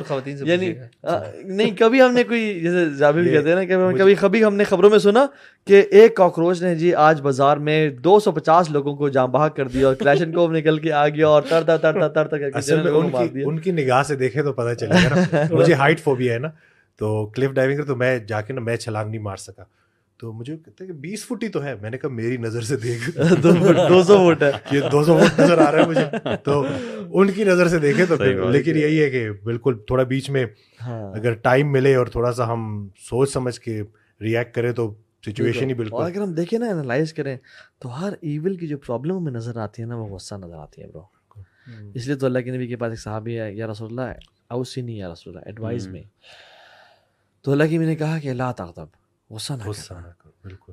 انہوں نے کہا مطلب he wanted something more profound and something more کہ life changing advice, right? رسول اللہ اور ایڈوائز کریں. انہوں نے کہا لا تغضب. انہوں نے کہا رسول اللہ اور ایڈوائز کریں. انہوں نے کہا لا تغضب. تو وہ صحابی بعد میں کہتے ہیں کہ ایز اف مجھے اللہ کے نبی صلی اللہ علیہ وسلم کہہ رہے ہیں کہ ہر ایول کی جو جڑ ہے نا وہ غصہ ہے, غصہ نہ کرنا. دیکھیں ہم جو بات کر رہے ہیں یہ ہم اپنے اوپر کام کرنے کی بات کر رہے ہیں. بات یہ کہ ہم میں سے کتنے لوگ جو ہیں سوسائٹی میں, کیا جنرلی یہ ٹرینڈ ہے کہ we have to work on ourselves. I don't think کہ ہماری اپروچ ہے کہ ہمیں اپنے اوپر کام کرنا ہے اور ہمیں اس چیز کو ٹھیک کرنا ہے. Because a lot of people, most of the people I would say, they are just going in the flow of life and they are basically reacting to their whatever جو کہ ان کو اسٹیمولس مل رہا ہے نا زندگی میں, they are just reacting to it and they are moving forward. وہ ریئلائزیشن ہی نہیں ہے کہ میرا بیہیویئر کیا ہے, یو نو, ارد گرد کے لوگوں پہ کیا اثر ڈال رہا ہے. ہاں, کیا اثر ڈال رہا ہے, and I have to work on myself. یہ چیز اگر جب پیدا ہو جائے نا, اگر کہ مجھے اپنے اوپر کام کرنا ہے اور یہ ساری باتیں, تو دین اویئرنیس آ جائے نا, اویئرنیس آ جائے. وہ اکثر ایسا لگتا ہے کہ لائف, وہ کہتے ہیں نا life is happening to them, مطلب زندگی ان کے ساتھ ہو رہی ہے, ان کو پتہ نہیں چل رہا کہ بس گزر رہی ہے. دس از ویری اور important. Sometimes they are proud of their behaviour. کیونکہ میں آپ کو بتاؤں ایک مینٹیلٹی بتاؤں کارپوریٹ میں, یا ایون باسز کے بھی, جو بھی سینئر ہے ان کی پرسنالٹی ہے کہ میں جتنا دبا سکتا ہوں نا اتنا لوگ میرے انڈر ہوں گے, اور میری دبانے کی جو کوالٹی ہے نا وہ سب سے بہترین ہے. And they work on this quality کہ میں کتنا زیادہ دبا سکتا ہوں اپنے امپلائیز کو. میرے آگے کوئی بول نہیں سکتا, میں بھی بول نہیں سکتا, اور اس سے وہ سمجھتے ہیں کہ وہ کنٹرول کریں چیزوں کو. حالانکہ یہی وجہ ہے کہ اگر ان کے امپلائی کو ذرا بھی موقع ملنا ہے جاب شفٹ کرنے کا تو وہ شفٹ کر جائیں گے. اور آپ صلی اللہ علیہ وسلم کو دیکھیں, سبحان اللہ, جب احد ہو گیا برو, احد بھی ہو گیا, اور اس میں یعنی صحابہ وہ چھوڑ کے آ گئے تھے جو پہاڑی سی تھی, اور اللہ کے ایڈوائز کیا تھا کہ اگر ہمارے دماغوں کو پرندے بھی کھا جائے نا, یہ تم نے تب بھی نہیں چھوڑنا اس کو, ٹھیک ہے. اور دیکھیں ان سے غلطی ہو گئی, اور کتنی بڑی غلطی ہوئی کہ فائنینشیل لاس نہیں ہوا صرف برو, جانے گئیں جانے. اور خالد بن ولید صرف اسی جگہ کا ویٹ کر رہے تھے کہ یہ چھوٹے تو میں جاؤں وہاں پہ. Strategically Khalid bin Walid military general ہے نا, بحریہ وارفیئر ایکسپرٹ. تو جب وہ ہوا, اب دیکھیں اللہ تعالیٰ کیا کہتے ہیں کہ یہ اللہ تعالیٰ کا احسان ہے کہ آپ لن تلہم, کہ آپ نرم مزاج ہیں. ولو کنت فظا غلیظ القلب لانفضوا من حولک, اگر آپ سخت دل کے ہوتے نا یہ آپ سے تتر بتر ہو جاتے سارے. یعنی اگر آپ تھوڑے سے ہارش ہوتے نا اور کہتے یہ کیا کر دیا تمہیں, میں کہہ رہا تھا نا ایسا نہیں کرنا, تم نے پھر بھی کر دیا, ہارش ہوتے تو کون بھاگتے آپ سے؟ ابو بکر, عمر, عثمان, علی, خالد بن ولید, ابو عبیدہ بن الجراح, اور یہ سارے بھاگتے آپ سے. لن فدوا من حولک, تو آپ کیا کریں, فاعف عنہم, ان کو معاف کر دیں, واغفر لہم, اور ان کے لیے توبہ استغفار بھی کریں, صرف معاف نہیں کرنا, وشاورہم فی الامر, اور ان کو اپنے کاموں میں مشورہ بھی کریں. فاذا عزمت فتوکل علی اللہ, اور جب عزم کرنا پھر اللہ پہ توکل کرنا ہے. سو یعنی ایک بندہ جو کہ لیجنڈری نیچر کا ہوتا ہے نا, وہ اپنے والوں سے نیچے میں نا پولائٹ ہوتا ہے اور نرم مزاج ہوتا ہے, وہ اپنی نرمی سے لوگوں کو دل جیتتا ہے. اکثر لوگ اسلام میں وہ کہتے ہیں تلوار کی وجہ سے اسلام پھیلا, ہاں کچھ جگہوں میں پھیلا, یہ بات ٹھیک ہے, وی ناٹ اپولوجیٹک مسلمز نہیں ہیں ہم, لیکن زیادہ تر جو اسلام پھیلا نا وہ اخلاق نے, جو جن کے گردنوں کو تلوار نہیں جھکا سکی نا, ان کے گردنوں کو اللہ کے حبیب کے اخلاق نے جھکا دیا. بالکل. وہ کہتے ہیں نا کہ ڈرانے والا خود ڈر میں ہے, خوف زدہ کرنے والا خود خوف زدہ ہوتا ہے. ان کی اگر اپنی لائف دیکھیں گے تو ان کے ساتھ بھی ذہنی مسئلے چل رہے ہوں گے, کیونکہ وہ خود خوف زدہ ہے, اس لیے وہ سمجھتا ہے کہ خوف کے ذریعے میں ان پہ راج کر سکتا ہوں. وہ انسیکیور ہوتے ہیں, ایسے لوگ انسیکیور ہوتے ہیں کہ میری رسپیکٹ نہیں کی جائے گی. they don't earn respect, they try to implement, they demand respect. Exactly. they forcefully نا, اور اسپیشلی جو ان کے انفلوئنس میں ہوتے ہیں یا انڈر ہوتے ہیں, جن کو کنٹرول کر سکتے ہیں, ادھر سے تو یہ کہتے ہیں کہ ادھر سے تو ہم لے ہی لیں گے. اینڈ اکثر آپ دیکھیں وہ اپنے سے جو پھر اوپر ہوتے ہیں نا, ادھر بھی پھر یہ ایسے ڈر کے رہتے ہیں. بالکل. وہ ایک فیئر نا اوپر سے نیچے ٹرانسفر ہوتا جا رہا ہوتا ہے, اور وہ جو آگے اگر ان کی اولاد ہوگی یا اگر ان کی جو سب آرڈینیٹس ہوں گے وہ اپنے نیچے ہی اپلائی کرتے رہتے ہیں. اینڈ یہ ایک بڑی ایک خطرناک سی چین بنتی رہتی ہے. وہ اکثر وہ قصہ ہوتا ہے نا کہ ایک والد صاحب نے اپنے بیٹے کو ڈانٹا کہ یار تم نا اپنا وہ سائیکل ٹھیک کرا کے لایا, کہ تم نے صحیح طریقے سے سائیکل ٹھیک نہیں کرائی, یہ نہیں کہ انہوں نے مارا, جاؤ سائیکل ٹھیک کراؤ. تو وہ گیا دوبارہ, جیسا کہ آگے سائیکل والے کو جا کے کہتے تو نے صحیح میری سائیکل اس کو لگا دے. وہ جو سائیکل والا استاد ہوتے وہ اپنے چھوٹے کو کہتے تو نے مجھے ٹرینڈ بڑھائی, وہ اس کو لگا. تو وہ اور چھوٹے بندے کے ساتھ بلی بیٹھی ہوئی تھی, اس بلی کو مار دیا. بلی کہتی میرا کیا قصور ہے. چھوٹے چھوٹے لوگوں کی عزت کرو, بڑے لوگوں کی تعظیم سے بچ جاؤ گے. تو یہی ہے نا کہ چھوٹے لوگوں کو ہم عزت دیتے نہیں ہیں, اور پھر وہی بات ہے کہ کوئی نہ کوئی آپ سے بہتر ہے اگر ہم دنیاوی پوزیشن کو دیکھ کے بات کریں. اور برو جو لوگ چھوٹے چھوٹے کاموں میں پریشان ہو جاتے ہیں نا, وہ زندگی میں بڑے بڑے کام نہیں کر سکتے ہیں. جو لوگ چھوٹی چھوٹی باتوں میں پریشان ہو جاتے ہیں, فرسٹریٹڈ ہو جاتے ہیں, وہ لائف میں بڑے بڑے کام نہیں کر سکتے. تو we are meant to be people of great legacy. Life میں بڑا کچھ ان ایکسپیکٹڈ ہو سکتا ہے, اور ہمیں اس کے لیے ذہنی طور پہ تیار رہنا پڑے, کیونکہ اللہ کی مرضی سے ہم چل رہے ہیں, ہم اپنی مرضیاں ہر جگہ ڈال رہے ہوتے ہیں.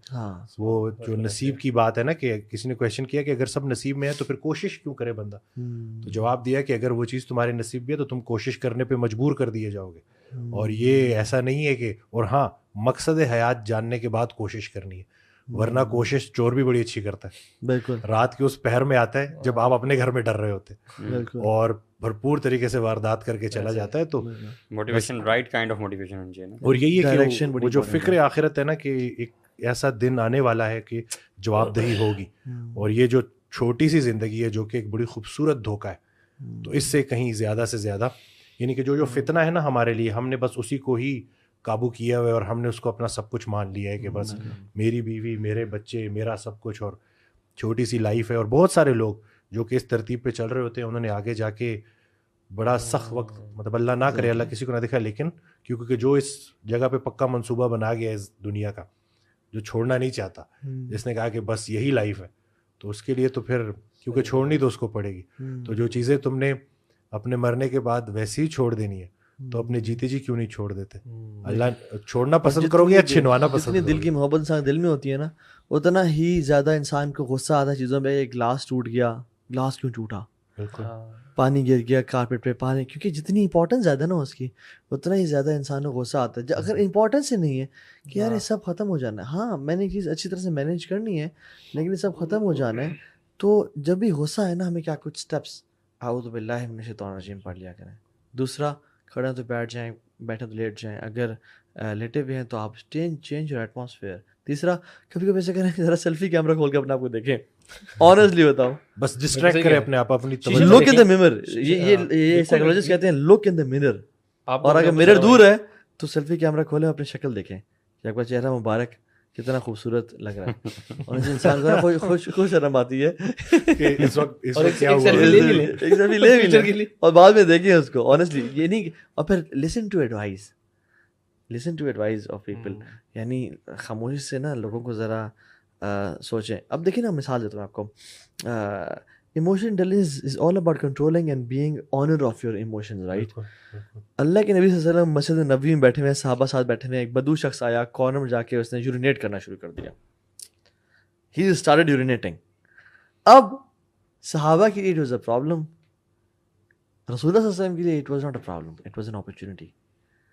انہوں نے کہا اب ہو گیا, اب صحابہ اٹھے اور پکڑنے کے لیے, آپ نے کہا بیٹھ جاؤ, اب ہو گیا ہے نا, let him finish, ورنہ یہ اپنے آپ کو بھی نقصان پہنچائے گا اور مسجد گند کرے گا.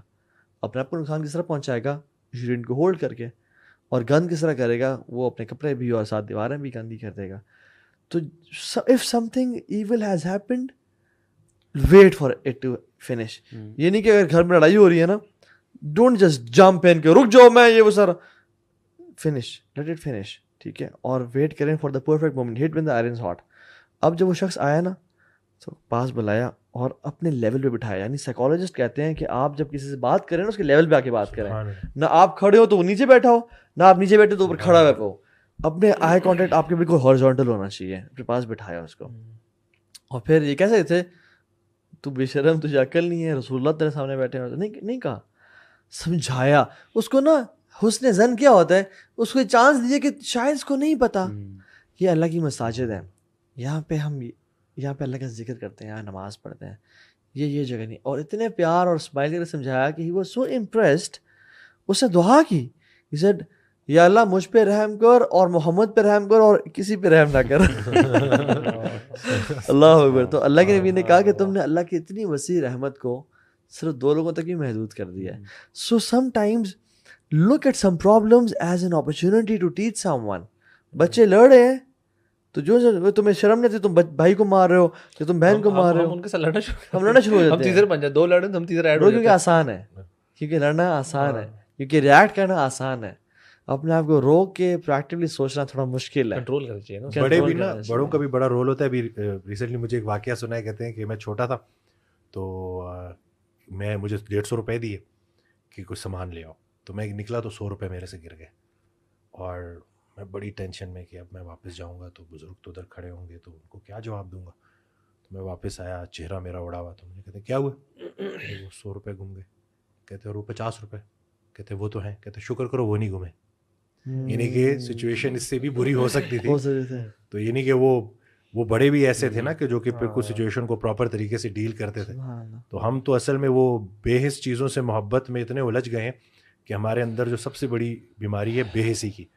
یہ مطلب میں کہتا ہوں نا, دنیا کی جتنی بیماری ہیں اس میں جو بدترین روحانی بیماری ہے وہ ہے بے حسی. اور جو انسان بے حس ہو جاتا ہے نا تو اس کے لیے تو صحیح بات ہے. اور اگر ہم آپ سے میں زندگی کو دیکھیں نا, اس میں نا احساس اور کیئر اور احسان والے کا احسان نبھانا بھرا پڑا ہے. آپ صلی اللہ علیہ وسلم ایک دفعہ غزوہ میں جا رہے تھے, ایک یہودی عورت نے ان کو, آپ نے کہا کہ پانی ہے, تو اس نے کہا جی ہے, تو پانی اسے لے لیا. اور پانی کتنا لیا کہ آپ نے اسے کور کر کے نا اونٹوں کو بھی پلایا, ایک مشکیزے میں سے تمام اونٹوں کو, گھوڑوں کو, پورے لشکر کو پلایا. اور جب عورت کو واپس کیا تو وہ کہتی ہے کہ مجھے یہ پتہ نہیں تھا کہ پانی بڑھا ہے یا اتنا ہی ہے. ٹھیک ہے, لیکن اب دیکھیں نا, عورت کو پانی اتنا واپس دے دیا. لیکن آپ نے جب وہی اپنے بیٹلز لانچ کی نا, تو اکثر اس قبیلے کو اسکپ کرتے تھے ہمیشہ کہ اس عورت نے ہم پہ احسان کیا ہے. یعنی احسان کا حل جزاء الاحسان الا الاحسان, قرآن اخلاق تھا نا ان کا. اس قبیلے کو اسکپ کرتے کہ اس قبیلے کی عورت نے ہم پہ احسان کیا تھا. اور آپ دیکھیں جو آپ نے موسیٰ علیہ السلام والی بتائی کہ انہوں نے کیسے ریپلیس کیا. امام حسن بن علی بن ابی طالب چل کے آ رہے ہیں رضی اللہ عنہ. اچھا, اب اللہ کی بھی خطبہ دے رہے ہیں, سبحان اللہ, ٹھیک ہے, خطبہ دے رہے ہیں. تو وہ انہوں نے تھوڑے لمبے گارمنٹس پہنے تھے جن کے پاؤں میں آ رہے تھے. اچھا, اب نواسہ رسول ہیں, چھوٹے بچے ہیں, اور وہ چلتے ہوئے آ رہے نانا کے پاس, اور صحابہ خطبہ سن رہے ہیں. اب صحابہ بیٹھے ہوئے اور وہ گر پڑے. یعنی یہ ہمارا خطبہ نہیں ہے, کہ اللہ کے نبی کا خطبہ ہے, اور سامنے ابو بکر, عمر, عثمان و علی بیٹھے ہیں. تو صحابہ اور اسمائلنگ کے دیکھو بچہ گر گیا. ٹھیک ہے, تو اللہ کے مثال خطبہ چھوڑا, اترے, انہوں نے گود میں اٹھایا اور ممبر پہ آ کے اٹھا کے رکھا رسول اللہ نے. یعنی جس کی کوئی بھی حرکت, کوئی بھی عادت, حرکت کرنا مناسب نہیں ہے, عادت مبارک پوری کائنات کے لیے ایک لیجٹمیٹ ایک ریزن بن سکتی ہے, اٹھایا. اب ان کو فیل ہوا کہ نا صحابہ کی ہنسی نکلی, تو ان کی سیلف اسٹیم شاید تھوڑی سی ڈاؤن نہ ہوئی ہو. کیا کہتے ہیں, ان ولدی ھذا سید, یہ جو میرا بیٹا ہے نا یہ سید ہے. سبحان یصلح اللہ بین طائفتین من المؤمنین, یہ مومنوں کو دو گروہ میں صلح کروائے گا جب وہ آپس میں لڑ پڑیں گے. تو صحابہ نے یعنی صحابہ کی نظر میں ان کی گرینڈیوسٹی کتنی بڑھ گئی, ایک تو چھوٹے بچہ اور دوسرا حسن بن علی بن ابی طالب کیا سوچ رہے ہیں کہ میں ہوں گا, یعنی بڑا ویژن بچے دیا, کو کانفیڈنس بھی ہے. بچے کانفیڈنس دیا. تو ہم لوگ نا if we want to make emotionally intelligent generations we have to give them respect. وہ کہتے ہیں نا کہ آپ اگر سوچتے ہیں نا کہ آپ کا بیٹا اس مرتبے پہنچ جائے, for example if you think میرا بچہ CSS آفیسر بن جائے یا پریزیڈنٹ یا پرائم منسٹر بن جائے, تو لوگ جتنی رسپیکٹ اس کو دے رہے ہوں گے اس اسٹیج پہ, آج آپ اتنی رسپیکٹ اپنے بچوں کو دینا شروع کر دیں. یہ تو بہت ضروری ہے, جو بچوں کی رسپیکٹ ہے نا, this is one of the most important things جو پیرنٹس کر سکتے ہیں. ویسے بچوں کے نا احسان ان کا ساتھ جو ہے نا وہ یہی ہے. اور سب سے بڑا جو ان کو ڈسٹروائے کرنے والی چیز پتہ کیا ہے, ان سے پوچھنا کہ آپ جھوٹ تو نہیں بول رہے, واللہ آپ جھوٹ تو نہیں بول رہے بیٹا, ان پہ شک کرنا. نیور, آپ کو پتہ بھی چل جائے نا جھوٹ بول رہے ہیں, ان سے نہ ایکسپوز کریں, ان کے نہ کریں, بس ڈفرینٹ اینگل سے سمجھا دیں. کیونکہ اور پھر خوف نہیں ہونا چاہیے آپ کا. کائنات کا سب سے پہلا جھوٹ جو ہے نا وہ خوف کی وجہ سے بولا گیا برو. بچہ اگر خوف ہوتا ہے تبھی تو جھوٹ ہوتا ہے. تبھی جھوٹ ہوتا ہے جب آپ کو پتہ ہے کہ یار اچھا یہ میں نے غلطی کی ہے نا, اور میں نے اگر ماں باپ کو جا کے تو آگے کٹ پڑنی ہے یا آگے کچھ تباہی پھیرنی ہے, تو آپ چھپاتے ہو, آپ جھوٹ بولتے ہو. اگر آپ کو کانفیڈنس ہے کہ یار میرے ماں باپ مجھے انشاءاللہ اس کے اوپر کوئی طوفان نہیں مچ جائے گا, it would be dealt in a reasonable way, تو آپ جا کے بتاتے ہو. We have practice this in our houses, مطلب اپنے بچوں کے ساتھ. اب بچے جو ہے آ کے دے نیور لائے الحمدللہ, کبھی جھوٹ نہیں بولتے, اینڈ دے نو کہ ہم وی ڈونٹ لائی. اور ان کو اگر وہ سچ بتاتے ہیں تو کبھی ایسا نہیں ہوا کہ آگے سے مار پڑی, بلکہ حنا نے ایک دفعہ کیا کیا, حق کرتے ہیں ان کو, یو نو کہ ویری گڈ ماشاءاللہ. اس پہ انفیکٹ اپریشیٹ کیا جاتا ہے کہ بیٹا آپ نے اپنی غلطی کو یا جو بھی چیز کی اس کو اون کیا اور آپ نے آگے سچ بولا. دس از ہیپننگ الحمدللہ. اور حنا نے ایک دفعہ کیا کیا کہ اپنی مدر سے نا, پتہ نہیں مدر نے کیا بولا تھا کہ ہاں فون دیا تھا کہ آپ اس پہ کوئی ویڈیو دیکھنی تھی کوئی اسکول کی یا کیا. تو اس نے کیا کیا کہ نا وہ ویڈیو دیکھ کے نا اس کو مینیو دبا کے ایک چھوٹی سی گیم تھی, کوئی واٹر میز گیم تھی یا کون سی گیم, جس میں آپ نا یو نو اٹس گیم جو کہ برین ایکٹیویٹی کو برین گیم تھی. تو اس کو وہ گلٹ تھا کہ میں نے وہ کھیل لیا, وہ میں نے کھیل لیا, میں نے ماما کو نہیں بتایا. اس دن میرے پاس سے پاپا ایک سیکرٹ بتاؤ, میں نے کیا بتاؤ, کہتی وہ ماما نے فون دیا تھا تو میں نے نا ساتھ ایک دفعہ گیم بھی کھیلی تھی. میں نے اس کو حق کیا اور پیار کیا. میں نے کہا میری بیٹی ہمیشہ پاپا سے ہر بات شیئر کرتی ہے, اور میں نے کہا رکے میں ماما سے شیئر کر, میں نے کہا ماما کو چاہتا ہوں کہ پاپا آپ شیئر کریں گے, ماما کا تھوڑا سا روب زیادہ ہے میرا. میں نے کہا کہ دیکھیں, میں نے وائف کو کہا, میں نے کہا دیکھیں ماشاء اللہ اتنی اچھی ہے کہ اس نے مجھے خود سے شیئر کیا آ کے, تو وی ریئلی اپریشیٹ دیم. کیونکہ وجہ پتہ کیا ہے, دیکھیں بچے کی نا یہ جو بیس ہے نا یہ کانفیڈنس ہے, اس پہ کھڑی ہوتی ہیں کریکٹر اور کریٹیوٹی کی دو بلڈنگس. اگر کانفیڈنس نہیں ہے نا کبھی بھی بچہ کریکٹر اور کریٹیو نہیں بن سکتا. بچے کا کریکٹر کبھی ہو ہی نہیں سکتا, آپ بھول جائیں جب تک وہ کانفیڈنٹ نہیں ہے. تو اس کا کانفیڈنس آپ تباہ کر دیں, he will never be of a good character. وہ پھر پیسے کے پیچھے جھوٹ بولے گا, وہ پھر مال کے پیچھے جو ہے نا اپنی جاب کو کر دے گا اور کہے گا یار رشوت لے کے آؤ. تو کانفیڈنس از ویری امپورٹنٹ جو کہ آج ہمیں دینا ہے. اور اللہ کے نبی کے دیکھیں ابو عمیر ہیں, چھوٹے صحابی ہیں, ان کی چڑیا کو منہ کے کہتے ہیں یا ابا عمیر ما فعل نغیر. ابو عمیر کہہ کے ان کو کنیت دے کے بلا رہے ہیں, یعنی کنیت اس زمانے میں بڑے لوگوں کو دی جاتی تھی. عبداللہ بن عمر کو دیکھیں آپ, عبداللہ بن عمر جو تھے ان کے بیٹے ہیں سالم بن عبداللہ, اکثر فتاوات دیا کرتے تھے. تو کوئی ایزی کوشچن آتے نا تو اپنے بیٹے کو ساتھ بٹھاتے تھے اور کہتے کہ بیٹا آپ جواب دو, چھوٹے سے بیٹے, اور وہ اکثر جواب دیا کرتے تھے. تو ان کو پیار کرتے اور کیا کہتے تھے, شیخن یقبل شیخا, ایک شیخ دوسرے شیخ کو پیار کر رہا ہے. یعنی سبحان اللہ, اتنا کانفیڈنس. اچھا آپ نے جو اس ٹائم ایک منافق کی جو دو کوالٹیز بتائی نا کہ دو جس شخص میں وہ ہو تو منافق کبھی نہیں ہو سکتا. آئی واز تھنکنگ ابھی اس کے بارے میں کہ جو ہم انیشلی ڈسکس کر رہے تھے about exercise and how it impacts our mood. تو جو پلیزنٹنیس ہے اور دین پڑھنا, دین کے اوپر رہنا اور پلیزنٹ رہنا, جو انسان ایکسرسائز کر رہا ہے فٹ رہ رہا ہے, ون اس کا ویسے موڈ بہتر ہو جائے گا. بالکل ٹھیک ہے, تو پلیزنٹنیس کی طرف ایک اسٹیپ ویسے اس نے اٹھا دیا. دوسرا مجھے ایک اور چیز لگتی ہے کہ جب ہم ایکسرسائز نہیں کر رہے ہوتے, لیتھارجک فیل کرتے ہیں, ہماری سلیپ سائیکل خراب ہوتی ہے, ہماری نمازیں ڈائریکٹلی امپیکٹ ہوتی ہیں.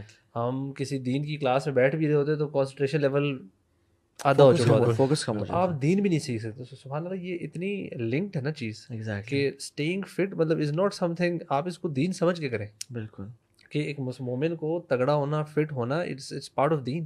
صحابہ تگڑے تھے تبھی تو وہ غزوات میں جاتے تھے. مطلب میں حیران رہتا تھا جب یہ پڑھتا ہوں نا کہ زبیر بن العوام جو تھے وہ جب ہارس رائڈنگ کرتے تھے اور وہ دونوں ہاتھوں پہ, وہ جب غزوہ میں لگتے دونوں ہاتھوں میں تلوار ہے, and he was manoeuvring the horse with just legs. آپ کتنی وہ تگڑی تھائز ہوگی. اس کو بولتے ہیں تھرو ویٹ, اپنے ویٹ کے ذریعے نا آپ رائٹ رکاب پہ پاؤں بھاری کرتے ہو یا لیفٹ رکاب پہ لیکن بھاری کرتے ہو وداؤٹ یوزنگ ہینڈ. آپ ہینڈ نہیں, آپ اپنے اپر باڈی. اور یہ نہیں کہ ویسی فری رائڈ ہو رہی ہے, جنگ کی حالت میں. سارٹ کون سی ہے جو ہم ایک بندہ ایک اٹھا لے, بڑی بات ہے.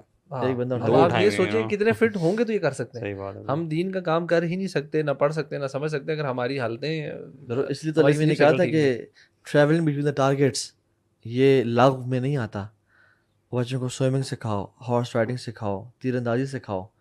یہ چیزیں اللہ کی نے کہا. اور کیونکہ ہارس رائڈنگ تو میں نے کیا نا 2.5 سال 3 سال, اور مجھے پتہ ہے کتنا کچھ زیادہ. امام شافعی رحمہ اللہ, آپ کو پتہ ہے when he used to hit targets from bow and arrow, he out of 10 he used to hit 9 bullseye.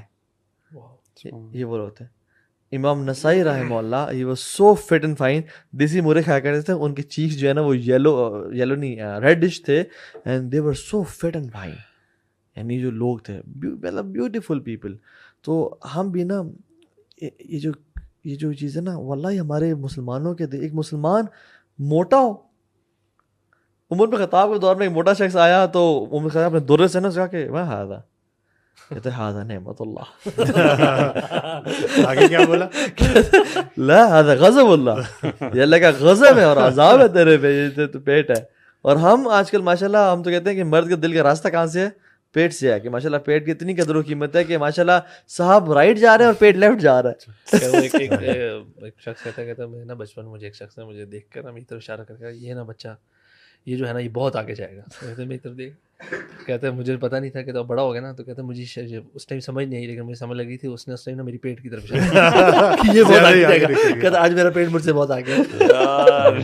اس دن بھی ایک شخص آیا تو اس نے کہا کہ ان کے اسکالرس بیٹھے تو انہوں نے کہا کہ بدترین غلطیوں میں سے ایک غلطی ہم سے جو ہوئی ہے, بدترین غلطیوں میں سے وہ پیٹ بھر کے کھانا ہے. اور یہ بالکل جو اللہ والا ہوتا ہے نا, وہ کہتے ہیں نا, مجھے یہ میں ایک آڈیو سن رہا تھا تو اس میں انہوں نے بولا تو جا کے وہ کہتے ہیں نا ہٹ کر جاتی ہے سیدھی بات. کہتے ہیں جو اللہ والا ہوتا ہے نا اس کو کوئی بتاتا نہیں ہے, لیکن اس کی خوراک خود بخود کم ہو جاتی ہے. کوئی اس کو بتانے نہیں آتا لیکن اس کی خوراک خود بخود کم ہو جاتی ہے. تو یہ اگر ہمیں سمامہ بن اوصال جو چودھری تھے, یعنی سردار تھے, چودھری تو میں نے ایسے کہا سردار تھے, 3 دن اللہ کی امیر ان کو بند رکھا مسجد نبی کے پلر سے. 3 دن پوچھا ماں اندے کا ماما کیسے ہوتا ماما, تو انہوں نے کہا قتل کرو گے تو قتل کیے جاؤ گے, رحم کرو گے تو ہم تمہیں نوازیں گے. اتنا روڈ تھا وہ, یہ چودھری تھا نا. 3 دن ایسے کیا. جب چوتھے دن اللہ کی امیر ماں اندے کا کہتا ہے سیم رپلائی, کہتا ہے چھوڑ دو اس کو. اللہ کی امیر نے 3 دن کہا تھا کہ ان کو بکری کا دودھ پلاؤ. وہ 7 بکریوں کا دودھ پیا تھا, 7 بکریوں کا دودھ. جس دن کہا نا اللہ چھوڑ دو جا کے, وہ گیا باہر غسل کیا, پھر اسلام صحابی بن گئے رضی اللہ عنہ. غسل کیا اور جب واپس آئے اور اللہ کی خدمت میں حاضر ہوئے اور کہا یا رسول اللہ, پہلے مجھے سب سے بہترین مدینہ لگتا تھا, سب سے بہترین دین اسلام, اور والعیاذ باللہ سب سے برے مجھے آپ لگتے تھے, اور اب مجھے سب سے بہترین شہر مدینہ لگتا ہے, سب سے خوبصورت دین اسلام اور سب سے بہترین خوبصورت مجھے آپ لگتے ہیں. اور جب ان کو کہا نا کہ اب ان کو بکری کا دودھ پلاؤ, وہ 1 بکری کا دودھ پیا انہوں نے آٹومیٹکلی. برو سبحان اللہ, ایک کافر 7 آنتوں میں کھاتا ہے اور ایک مومن 1 آنت میں کھاتا ہے. حدیث دس پارٹ از نیو بہت یار سبحان اللہ, یعنی سبحان اللہ آٹومیٹکلی ہز ایپیٹائٹ چینج. جیسے ایمان داخل ہوا نا تو گناہ اکثر پیٹ بھر کے ہی ہوتا ہے. پیٹ خالی میں نا بھوک لگی ہو نا, آپ دیکھیں برو ایون رمضان میں تھوڑی سی پرائیویٹ بات نہ ہو جائے, لیکن اکثر جو ریلیشن شپ ہوتا ہے ود وائف وہ بہت کم ہو جاتا ہے. کیوں؟ کیونکہ روزہ بھوک, وہ ایپیٹائٹ ہی کم ہو جاتی, وہ ڈیزائرز ہی کم ہو جاتی ہیں رمضان میں. کیوں؟ کیونکہ انسان بھوک, اور لیکن نے کیا کہا تھا, شہوت کو اگر تم نے شادی یہ نہیں کرنا تو روزہ رکھو یا گیٹ میرڈ, ادھر گیٹ میرڈ ٹرائی فاسٹنگ. کیونکہ فاسٹنگ کیوں کہا, یہ نہیں کہا کہ نظر نیچے کرو, قرآن زیادہ پڑھو, اسکالر کی کمپنی میں بیٹھو, دوستوں کے ساتھ گھومو پھرو, نہیں, فاسٹ رکھو. کیوں؟ کہ جب پیٹ خالی ہوتا ہے نا تو لذتیں بھی نہیں ہوتی, اور اکثر گناہ پیٹ بھر کے ہوتے ہیں. Any final words from the guest, Wasim بھائی؟ زبردست. اور انشاءاللہ اب جو باتیں ہوئی ہے اس کے اوپر عمل ہوگا انشاءاللہ. وہ کہتے ہیں نا کہ حج کا سفر ارادے سے شروع ہو جاتا ہے, تو فٹنس کا سفر بھی انشاءاللہ ارادے سے. اور انشاءاللہ لوگوں کو بات سمجھ لگ گئی ہوگی کہ کتنا ہمیں امپورٹنٹ سب سے زیادہ لگی ہے, ہم نے بہت بینیفٹ کیا. صحیح بات ہے, آنیسٹلی آپ کے آنے سے نا ہماری لائف میں بہت چینج ہوتا ہے الحمدللہ. اللہ تعالیٰ آپ کو جزائے خیر دے, اور آپ کے جو آپ ایک نوبل کام کر رہے ہیں, اسپیشلی فزیکل فٹنس تو بہت لوگ کام کریں, لیکن آپ کا جو ایک جو نا ڈفرینٹ اسٹائل ہے نا اسٹرینتھ ٹریننگ کا, پھر علاج بالغذا کا, اور پھر ساتھ اسپریچولی بھی جو آپ ایڈ کرتے ہیں ماشاء اللہ, اٹس اے بیوٹیفل بلینڈ. اللہ آپ کو جزائے خیر دے. تھینک یو سو مچ اخوان, بارک اللہ فیکم, السلام علیکم.